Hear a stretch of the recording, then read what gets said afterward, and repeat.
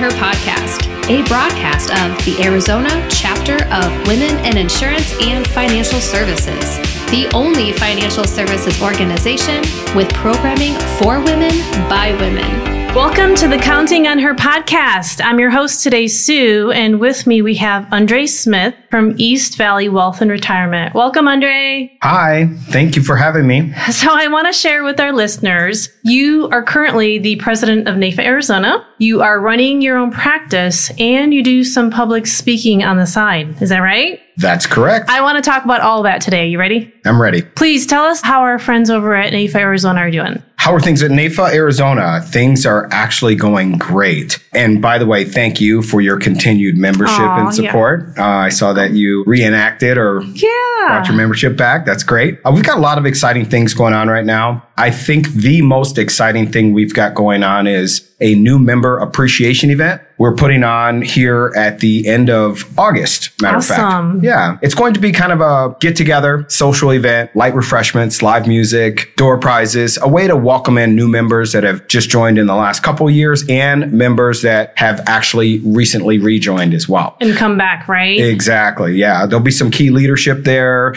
a good place to mingle. And I believe that after COVID, the idea of these in-person membership meetings kind of waned a little bit, if you will. Sure. And I think that that's probably exactly what we need to bring the numbers up a little bit, if you will. Especially after going dark a little bit at the tail end of summer and give a new spunk and energy going into fall. Sure. Right? Absolutely. Now, you do a lot of different things. We recently talked on a call, Undrea, and you've been tapped on the shoulder for some very interesting personal yet business topics. And I feel that you are headed in a new direction with not only your practice, but your motivational speaking. You had described your title as owning your why. Is that right? That is correct. Tell me what that means. What does that mean for Undrea, owning your why? Owning your why. Well, to put it simply, it's knowing why you do what you do. But to dig a little deeper, it's understanding and articulating why you do what you do. And that's a crucial step, I believe, in living and fulfilling a purpose-driven life. Mm-hmm. And by delving deep into your motivations and passions, you gain clarity about your values, aspirations, and the driving forces behind your actions. So this process I like to refer to as owning your why. Sure. Now, there must have been some events in your life that personally reflected you back to your why, helped you form your why. Can you think of any of those events that you'd like to share that happened in your life that led you here today doing what you do? Sure. I actually like to share with prospects, people that may become clients, my why right up front. I believe that in this industry, the advising role, especially when you're dealing with people that are getting ready to retire, it's more important than ever to have a relationship and to understand who you're working with. So basically, my why, when I think of each client that may come into our firm, I believe that there's a really good chance that they will be a client for the rest of their lives. Sure. That's just how we operate. Mm-hmm. And it's important before getting into any long-term relationship to know the motivations behind the people that you're involved with. So I found this industry in 2006 as an advisor for a firm whose name I will not mention. Mm-hmm. I felt good about what I was doing. I was helping people of all different ages and backgrounds. And shortly after the housing market crash of 2008, my family experienced a couple devastating losses within a couple years of each other. Oh. Yeah. We lost both my father and father-in-law to aggressive stage 4 cancer. Oh my, okay. Yeah. It was tough. It was a tough time. And, it wasn't tough enough to lose 2 very important family members. But the eye-opening part for me was not only how they lost their lives, but what happened after they were gone. And that's really a big portion of why I do what I do. Okay. So they were both retired and worked hard all of their lives to provide for their families. One of them worked with a retirement planner that specialized in retirement planning. And so the other simply worked just as hard, but he saved his money in the traditional 401ks and IRAs. As you can imagine, after 2008, that was a tough time for everyone. The father that actually worked with an advisor and built an actual plan for retirement and beyond, he left a legacy that outlived him. Mm-hmm. He was able to be cared for by trained, thoughtful, professional healthcare providers. He got to live his last days and weeks enjoying time with his family instead of having them care for him. And I saw what that looked like. He had round-the-clock care because he had planned for it. Because of his foresight, his grandchildren will actually get a college education, and he gave all of his children opportunities that they will benefit from. It's amazing. Yeah, it really was. So the other father, he didn't have a plan, like so many Americans today. He had all of his retirement savings in 401ks and IRAs, like most of the people we come in contact with. So mind you, this is right after 2008. So they probably lost close to half of what they already had worked for. And he didn't have the ability to be in a long-term care facility because they couldn't afford it. Right. So his wife had to stop working to take care of him. It lasted about 7 months. She took care of him at home, and that's where he eventually passed. And I was there the night he passed. And I'll tell you, watching a man that I've seen all my life be so big and strong and work so hard, diminished to that was tough. After that night, after he left a legacy as well. But his legacy was one of debt. Yeah. And so the exact opposite of the other father that had that plan. Now, I'm happy to report that we take very good care of the wife he left behind. We're very proud and happy to do that. We make sure she has everything she needs and more. Sure. We even bought her a home, and I'm very proud of that because that was a childhood dream of mine. And I'm proud of that, but at the same time, I know that's not what she wanted her retirement to look like, to be financially dependent on others, especially her children. So with that being said, when I went back to work shortly after that experience, I was a changed person. For a long time, I carried an amount of guilt. I won't lie that I wasn't able to help them.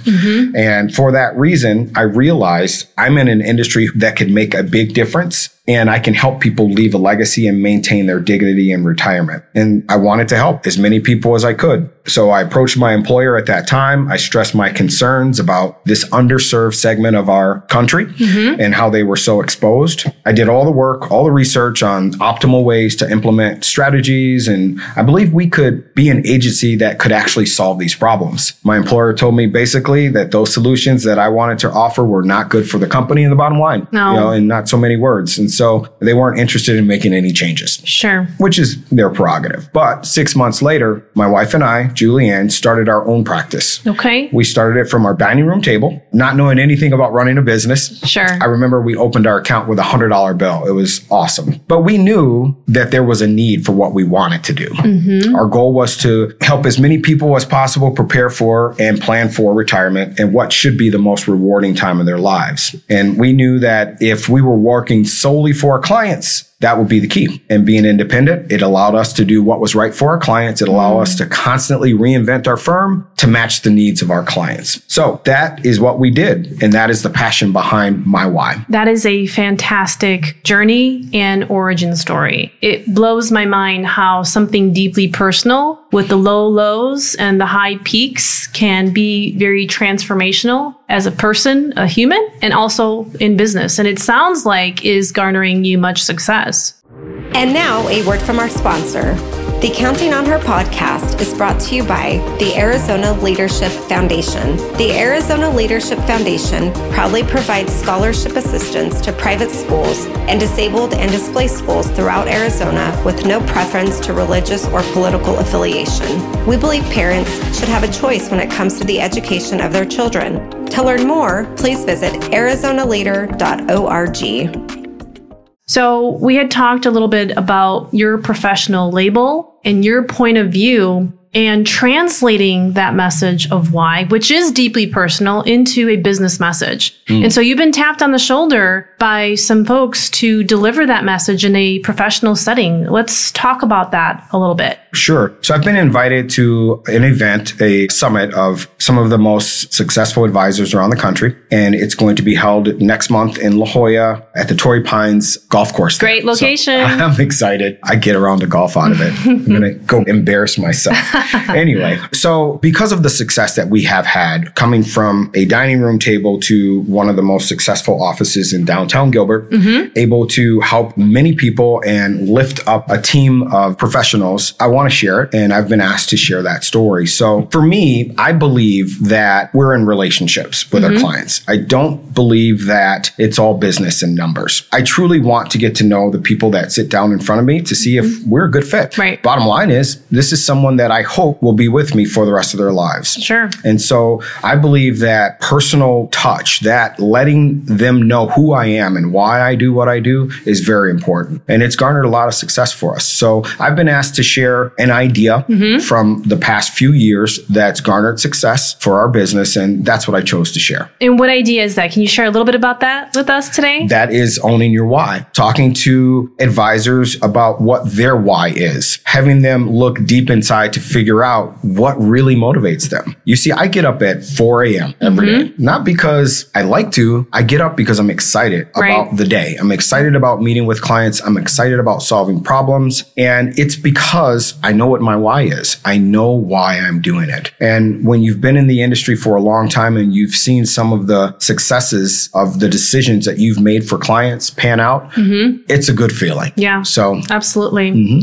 I know that you shared with me on a previous conversation, purely exploratory, about your success in translating that message of why to your clients. I think you do some seminars. Is that right? I do. How's that going? Seminars are going fantastic for us. It's been a journey. This is, I believe, our 7th year of seminars. Wow. Okay. The first year we did 2. Oh, wow. Okay. I think the second year we might have done 3 and a few more after that, kind of sporadic. Well, this year we're doing 27 and we already have them booked out for 2024 as well. Oh my gosh. Amazing. Yeah.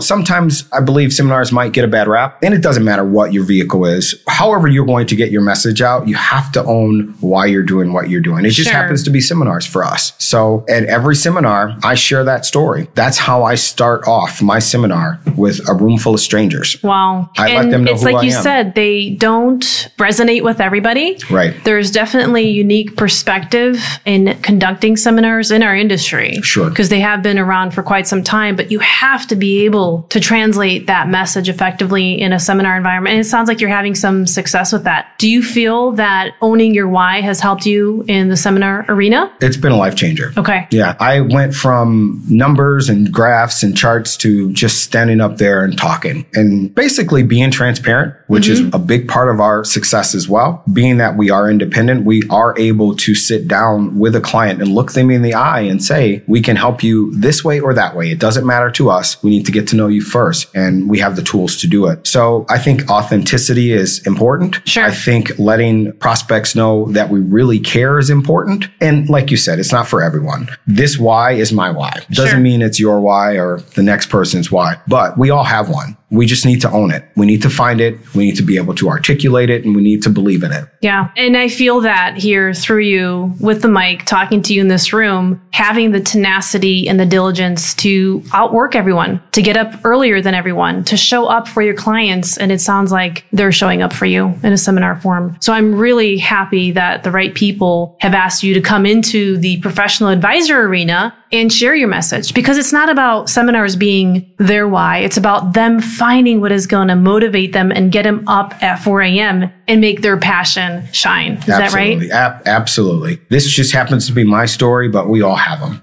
And it's not like I knew that this was my why. It doesn't happen overnight. But if we really reflect and we look within, we can find it. It's in there. We just have to take time, slow down, find it. And that's a fire that's hard to put out once you find it. So yeah, no, I believe it. Thank you very much for sharing your personal story, your passion. Where can people find you? We're East Valley Retirement, www.eastvalleyretirement. We're just in downtown Gilbert. We do live seminars every month at the Culinary Dropout, which is right across the street from our Great location. So, yeah, it's fantastic. Downtown Gilbert is hopping. We love it. We love it. Thank you for being our guest today, Undrea. Thank you for having me, Sue. Awesome. Thank you. Take care. The Counting on Her podcast is a service of WIFS Phoenix, attracting, developing, and advancing women in the financial services industry. For more information, please visit us at wifsphx.com. Thank you for listening.